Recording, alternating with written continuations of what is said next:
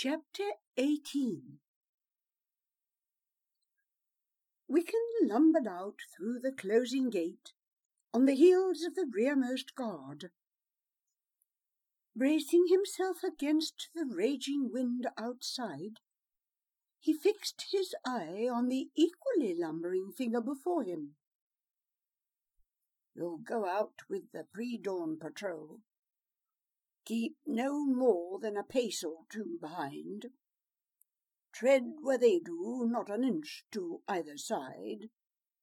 We've had new snow and massive slides are building up. The trail, as you know, is gone. The gear caves are clear for the next hour or so. There's a food pack back of the helmet shelves. It should last a day or two. Remember your promise. Good speed." Promise? Despite Wiccan's assurances, Ethak now held him to a blood oath. The Keir likely had been his mother, the captain had admitted, though he couldn't be sure. "But whoever she was, she belonged to your folk. If you found them and let out how she'd perished here, that folk would come to storm the crig. Don't worry, sir. From this day forth I'll die before I told about the mountain." "You'll take a blood oath on it?" That had pulled him up. Did Ethak not trust him after all? If you broke a blood oath, your life was forfeit. "Ah, I can see you thinking, children. Why would Wiccan care one way or another when he was leaving the mountain?" Well, I could say that he believed that somehow, sooner or later, the broken oath would be avenged.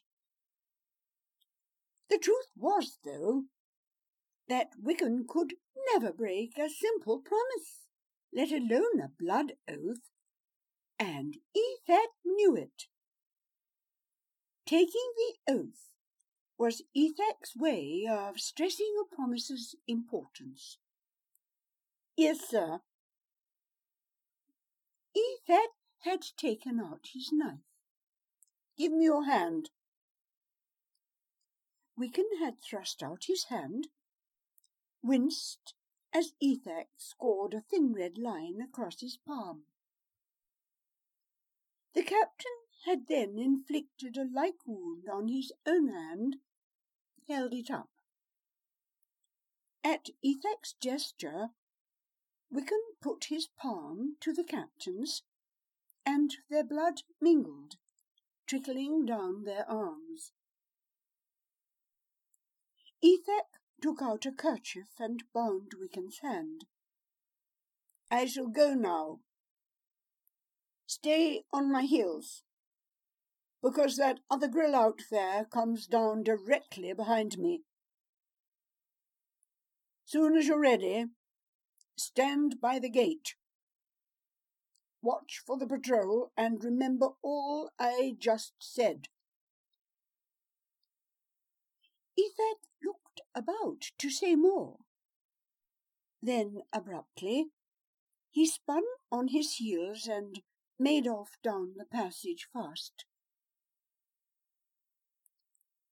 Wiccan stumbled, caught himself, ramming his poles into the new piled snow. Luckily the patrol found it rough going too. Time and again they stopped as one of them slipped and scrambled back upright, picking up fallen gear, brushing off wadded flakes. After leaving the brig, Wiccan had sped up to retrieve his old pack. In the gear cave, he'd emptied its contents into the new one, rolled it up, and dropped it into the cleaning bin. Now no trace of him was left behind.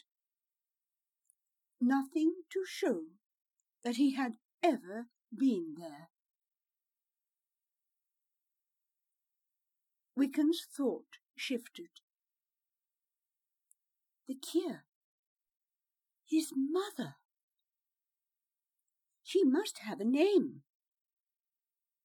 It occurred then that he, Wickham, would have one too, given to him by his folk. Gom knew it.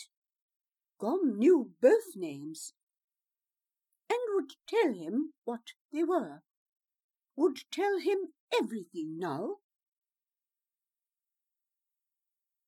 The first ledge loomed. The crew slid down one by one, left the rope in place, ready to come up again.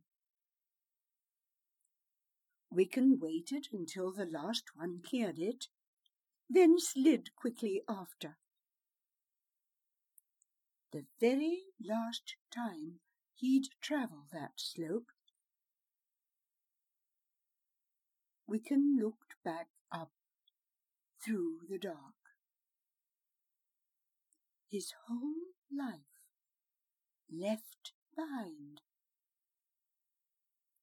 He thought of the Hicksad, still sleeping at that hour. Would Tannic miss him? No one else would, except perhaps for Ethak. Before their parting at the outer grill, Ethak had paused, looking back to where he'd stood invisible. If you find your father, remember me. Such a strange look Ethak had had just then. He dropped down the second ledge, then the third. Light loomed through dull grey fog. Wickham struggled on, his gaze fixed on the rear guard's back, but only half aware. Had Gom taken the Keir to the lake house? Wherever the wizard was, the forest would steer him there. Then his new life would begin. Excitement washed through. At last he would learn the truth. Who he was, where he came from, and about his parents. I can't say who I think your Keir might be until I've let certain other people know. Wickham skidded to a halt. What if Gom refused to tell him? What if Gom planned to go tell them himself before fetching him down from the mountain? Sweat broke out all over inside Wickham's suit, the very worst that could happen up in that cold. He stumbled on, the patrol lost to the fog. Didn't matter. He had to slow. The fork was coming up at any time. He must not miss it. Gom would be with the Keir, for he could hardly go off and leave her alone. But what when Wickham showed up? Would Gom see fit to leave Wickham on watch while he ran off to break the news? That notion left Wickham shaking.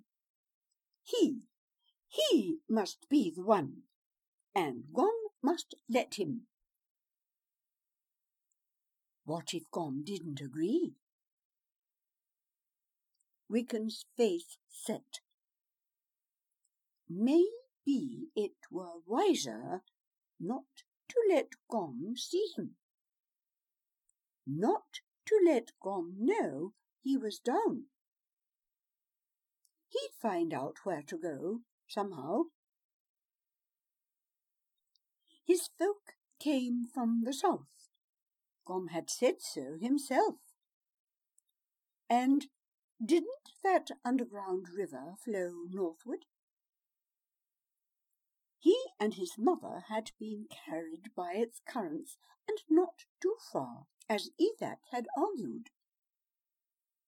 He knew where south lay. Hadn't Ethak shown him when they went out hunting? If he had to, he'd simply set off south and trust to luck. But first, he picked up pace. He had to see his mother. If you find your father, remember me. Assuming his father to be long dead, Wiccan had thought of him from time to time, as he'd thought about his mother, wondering how like to each he was, which of them had given him his singular gifts.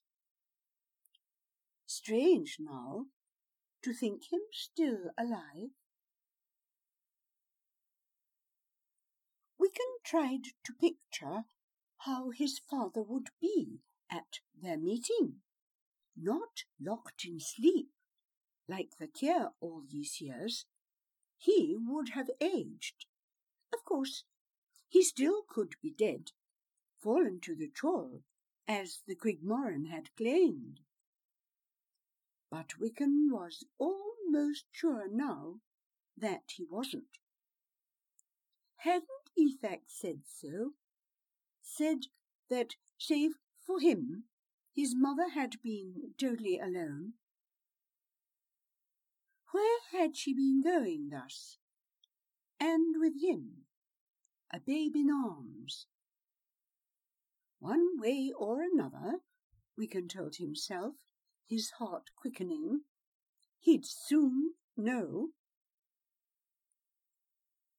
Before him, the track curved towards the right. There, to his left, the smaller one trailed off into the mist. One last look he took up the slope behind him, then headed down towards the Dunderfoss.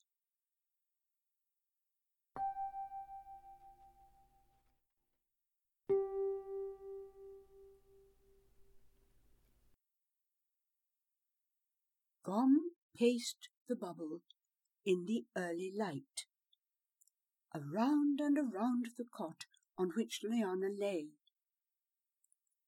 Pale as ever she was, and just as unmoving. The transformation spell had reversed perfectly, the tiny bird shape dissolving, Lyanna appearing unmarred in the middle of the cot. Outside, frost lightly tipped the autumn grasses. The drying leaves rustled in the wind. Inside the bubble, Lyanna was protected. No wind blew there. The air was warm and mild as on a summer's day. Within that space, she seemed to have adjusted well to the change from Snorbia's thin and frigid air to the dense humidity of the forest. But try as he may, Gom had not been able to wake her. He'd tried oils and incantations and vapours as prescribed by his mother for waking folk from trance. But whatever ailed Lyanna went deeper than anything he'd learned so far. Somewhere in Harga's compendia there had to be a way to lift Lyanna from that hole. Was she not the greatest wizard in all Ulm? Maybe he thought uneasily. He didn't want to find it. He couldn't shake off the notion that merely waking her was only part of it. In fact, it might well kill her. This was Yulkinta magic, and likely only the Yulkinta could safely restore her safely to the waking state. For days he'd sought to reach Farewell and Vala Alamar. Except for that once he glimpsed Vala in a tent, he'd had no luck at all. But still he kept trying. The way he planned it, once they arrived at the forest edge, he'd deliver Lyanna into their hands, then retrieve Wiccan from his prison. He'd much have preferred to do things the other way around, but he would not leave Lyanna all alone. It was not the most elegant of plans, admittedly, but it would have to do. Tom pulled up short. What was he doing? Wasting time. Hunkering down against the cot's side, Gom crossed his legs, closed his eyes, and stared into the grey-flecked dark behind his eyes, seeking Vala.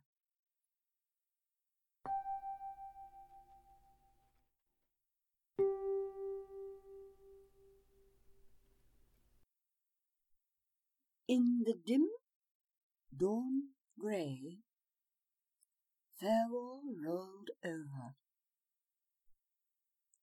Time to rise and set off on the last leg of their journey. But that was not what had woken him. The tent flap was pulled back. A shape slid into the space, mist swirling all about her. Farewell came up, pushing off his covers, setting his feet to the floor. Fully dressed they lay each night, in that dangerous, uncertain place, ready for quick flight. What is it? Vala tightened her shawl about her. Gom. Farewell scrambled to his feet, and together they hurried back to Vala's tent. There Gom waited, just inside. At least it looked like Gom. Yet in the dimness it seemed to Farewell that something about him was not quite right. He raised his hand in greeting. Gom, it's been long. Farewell reached to clap his hand on Gom's shoulder. His hand passed through, and in its path Gom's image wavered, then reformed, as the sky's reflection in a puddle when you children stir it up with tossing pebbles. Farewell drew his knife. What are you? I'm me. I've had a time finding you. Where are you exactly? Vala spoke up. Where? Hold! Farewell raised his knife, eyes still fixed on Gom. Farewell! Vala pushed the knife away. This is Gom, just as before. This is the wilds, remember? How can we be sure? As I recall, Gom retorted, those are much like the first words you ever spoke to me. Beware of chance strangers, you said, or something close. It didn't do me any good, though, for Thrulvar was too quick. Farewell let go Vala's arm, putting away his knife, and dragged you in front of my brother by the scruff of your neck. He folded his arms. What is it, friend? First, where are you? Near that spot you just mentioned. Oh, that's good. How close are you to the river? The one that flowed south from the Dunderfoss. We crossed this morning. Why? Don't. Just follow it north with all speed. I'll meet you at the forest's edge. Vala and Farewell exchanged glances. Why, Farewell said, we've ridden hard to reach Isle of Cantalin on a certain date, Gom, Vala explained. We'd not be late without good reason. Oh, this is good reason, trust me. Vala's hand went to her throat. Is it Haga? Gom's image wavered. He looked away as to someone beyond their sight. I'm losing you, so I'll be plain. My lady Liana. Liana! Farewell and Vala cried out together. Is here, and in urgent need. Wickham's here too. I mean... Gom's image faded, came back, some. He's all right. Come with all speed. 3 days. Must stop at sundown, though. Barghest, He vanished. From outside came sounds of people stirring and moving among the tents. But the two Yule Kinter stood oblivious, staring at the space where Gom had been.